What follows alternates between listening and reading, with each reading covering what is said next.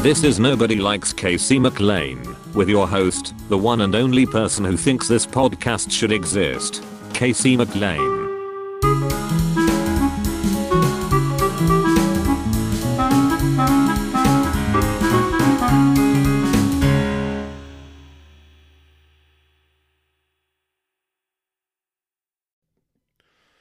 All right, this is the Nobody Likes Casey McLean podcast. This is the second ever solo episode for different reasons. I guess, I don't know, maybe not different reasons. The only solo episode I've done of this was after the election. And part of it was, I was so sick of talking to anybody about the election. And now, the reason there's a solo episode is that I have a wisdom tooth extraction surgery on Thursday. My mouth is a fucking, just a pile of pain. It sucks. So I'm going to keep this relatively short. I didn't want to get somebody on the podcast and not be able to give them the full meal deal, the full speed. I'm in a weight loss contest, by the way, and the fact that it ends April 1st, and the fact that for the next 2 weeks, my diet's going to be pretty restricted to mostly liquids is pretty good. I think that gives me a pretty good chance. God. If you want to come see me do comedy, I scheduled this surgery as early as I could so that I could make sure to still hit the dates that are most important to me. March 18th, I'll be at Tacoma Comedy Club for Master Debater. On March 26th and 27th, I'll be in Boise, Idaho with my buddy Gabriel Rutledge. April 1st through 3rd, I'll be at Bricktown Comedy Club in Oklahoma City with Paul Verzi.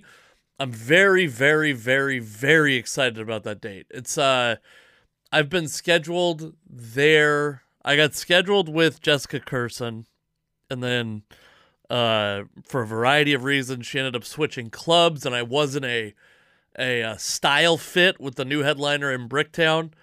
So then I was up for a potential other gig, but the guy if you looked at their calendar and said, what dude would you want to hang out with the most for the weekend?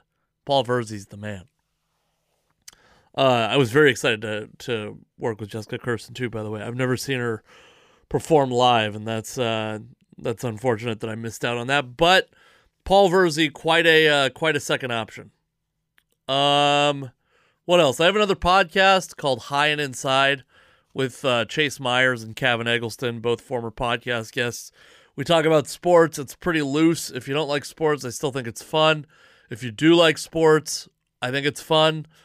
If you like sports at like an analytical level, that's not really what we're doing. So, it might creep in because I'm a nerd, but anyway, I guess I'm going to make this extremely short because I can already feel my fucking mouth. My fucking mouth hurts so bad. It hurts so bad. Oh my God. I was since comedy's back, it's been a real return to kind of like the strain that puts on my relationship, because I spent a lot of nights out of the house, and this is like, I think something comedians could be a little more considerate about is, my wife didn't sign up for this. When I first did comedy, we were already engaged to be married. So she had been around a while with no comedy in our life. And now for the last almost 6 years, comedy's been a huge part of my life, and she's had to fit that into her life also. And so we were doing a couple, I guess the layman calls it a date. We've loosened up our restrictions. We've been pretty good, but my wife is a teacher. She's teaching in person. I'm doing comedy in person. So, the right circumstances, right time of day, a restaurant that we trust. We've gone out twice now. in the last couple months. Last couple weeks, I guess. No, months. It's the last 2 months. And we're at a restaurant that we like. It's actually a restaurant / brewery that we like. And my fucking face is just on fire. I'm like, we're eating pizza, and it's amazing pizza, and I'm just not enjoying it as much as I should have, as much as I typically enjoy pizza, because every goddamn bite is a reminder of this sharp pain in my face.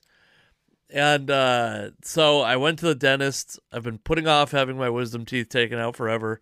I was a little worried it was going to end up being a root canal, but they claim that I'm going to have all 4 wisdom teeth taken out, one shot on Thursday. And I'm years late, several years late on this. So it'll be a relief, but it also sucks that it comes as comedy's reopening.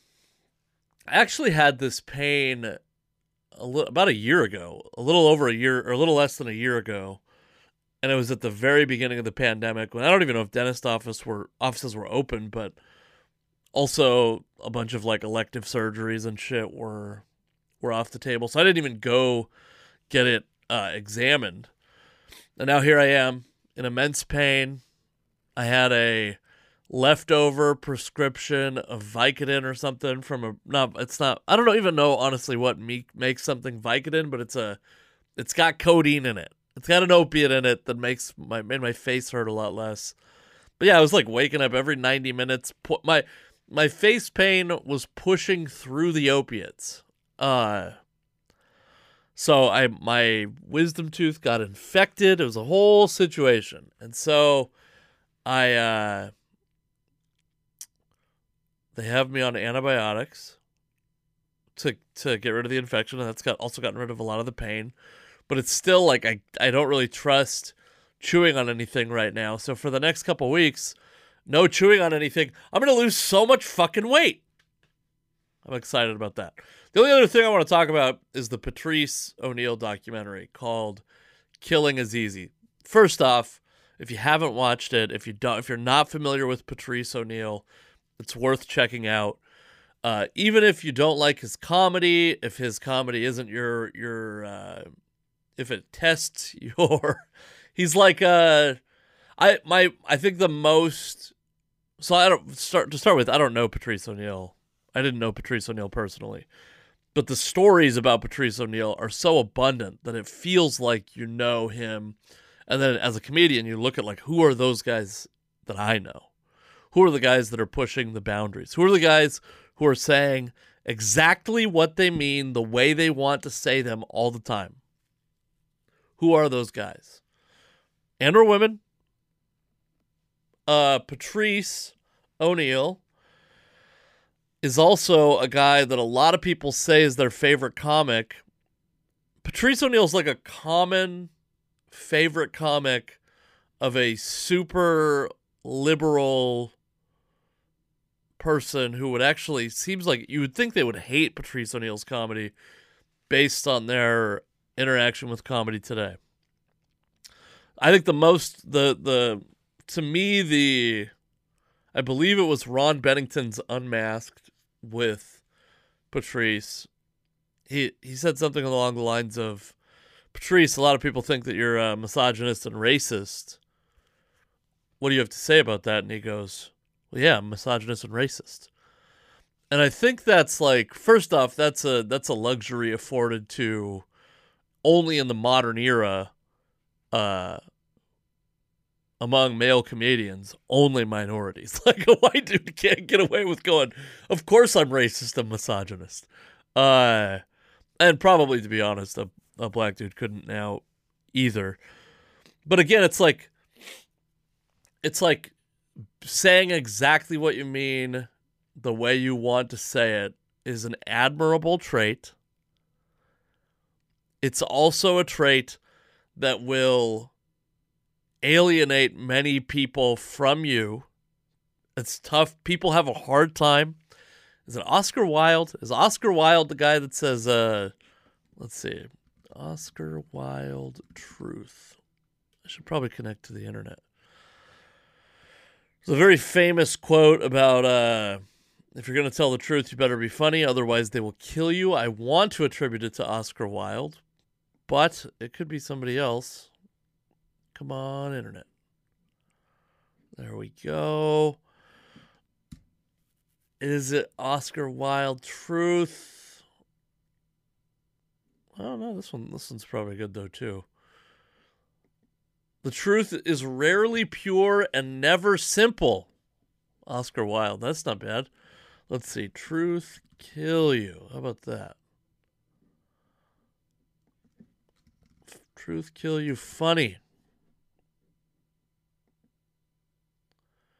Oh, Billy Wilder.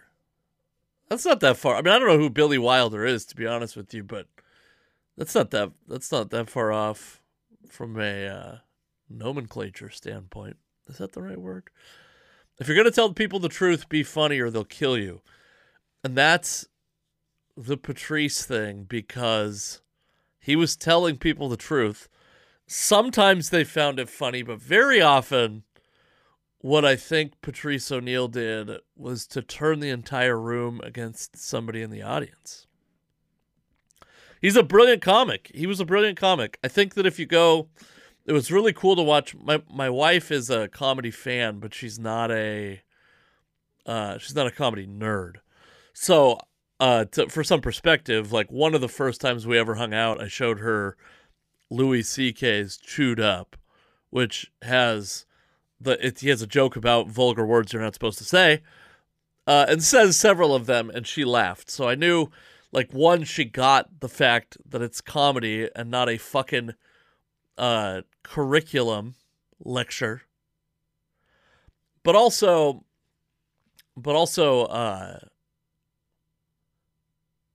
she has great comedic taste, but she's not into Patrice. She's not a nerd.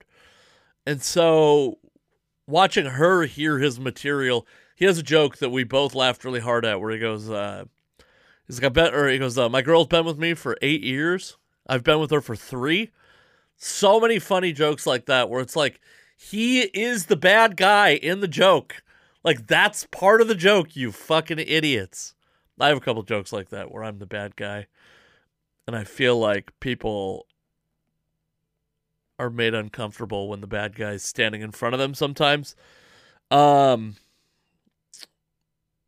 a great documentary, I would say. I think they show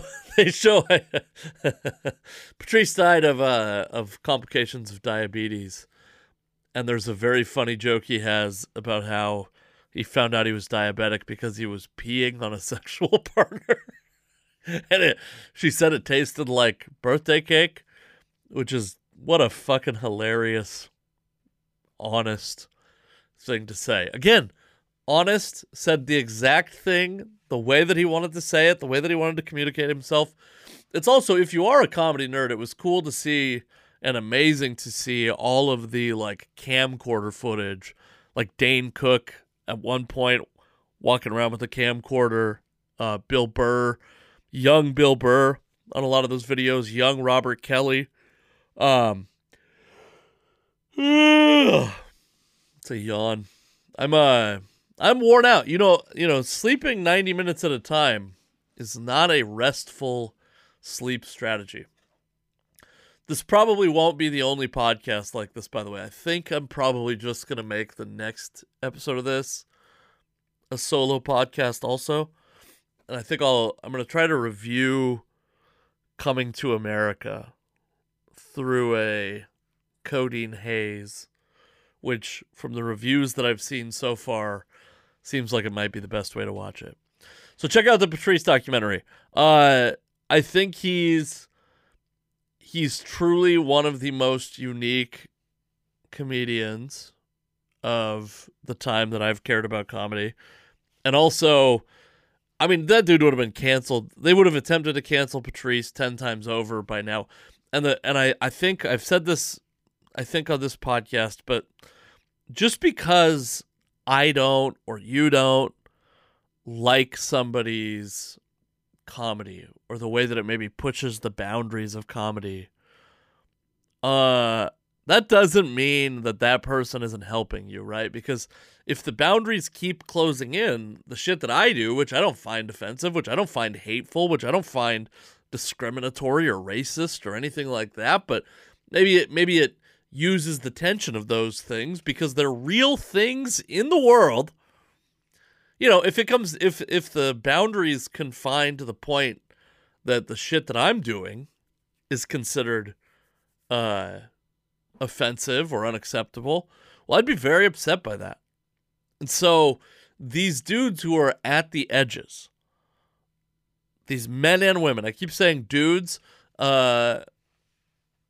which is just, I don't call women dude, but when I say dude, I just mean people in this case. When these people who are at the edges, who are pushing against, they've got their heels dug in and they're doing everything they can to keep the confining boundaries of comedy where they are, they're helping comics that you may like better and who are less controversial. So let's stop. Like, Patrice would be persona non grata right now, and also because of that, he'd be the most interesting person to hear from right now. If comedy is by the way, I don't think that every comedian's a fucking philosopher. I think that's the stupidest thing. But if you abide by that stupid way of thinking, please understand that no philosopher or political activist or contrarian was popular in their day. Patrice was not popular. He was beloved by the minority. And then, like, listen, if we're just being honest, Patrice probably would have thought I was a piece of shit. Like, he probably wouldn't have liked me. I think people put themselves in this, like, you think about, would you want to hang out with Michael Jordan? No, he's probably a pain in the ass. Patrice O'Neal, probably a pain in the ass, probably a difficult hang, but extremely talented and unique. So check out that documentary. There's a couple other comedy documentaries that, if you're into that kind of thing, if you're into comedy or documentaries, Comedian with Jerry Seinfeld's very good. When Stand-Up Stood Out is a pretty good one about the Boston comedy scene. And there's actually one that I think it's recommended to me by, I guess, well, it's recommended by Gabriel Rutledge and also the itinerary of the Seattle International Comedy Competition. It's called Broken Mike, and it's about this dude, Mike Augustini, maybe, who hired a film crew for the Seattle International Comedy Competition, and so he doesn't win. I actually think I did better than him, but in the competition, but he went in with high hopes, much like one Casey McLean, and came out very disappointed, much like one Casey McLean. He is the Mike who is broken. There's a young Jeff Dye, young Rory Scovel, young Mike Kaplan, young Gabriel Rutledge, young Kermit Apio. Now I'm getting into local guys. That's great also. I want to check out, there's a couple other documentaries that maybe I should just do if I ever have a fucking following that will join a Patreon, maybe that could be a segment, is reviewing comedy documentaries. All right, my voice sucks. Just in general, please come see me do stand-up when my teeth aren't fucking trying to rip themselves out of my face. Follow me on Instagram, Twitter, TikTok, everywhere at the Casey McLean. Thank you for listening, and I will talk to you soon.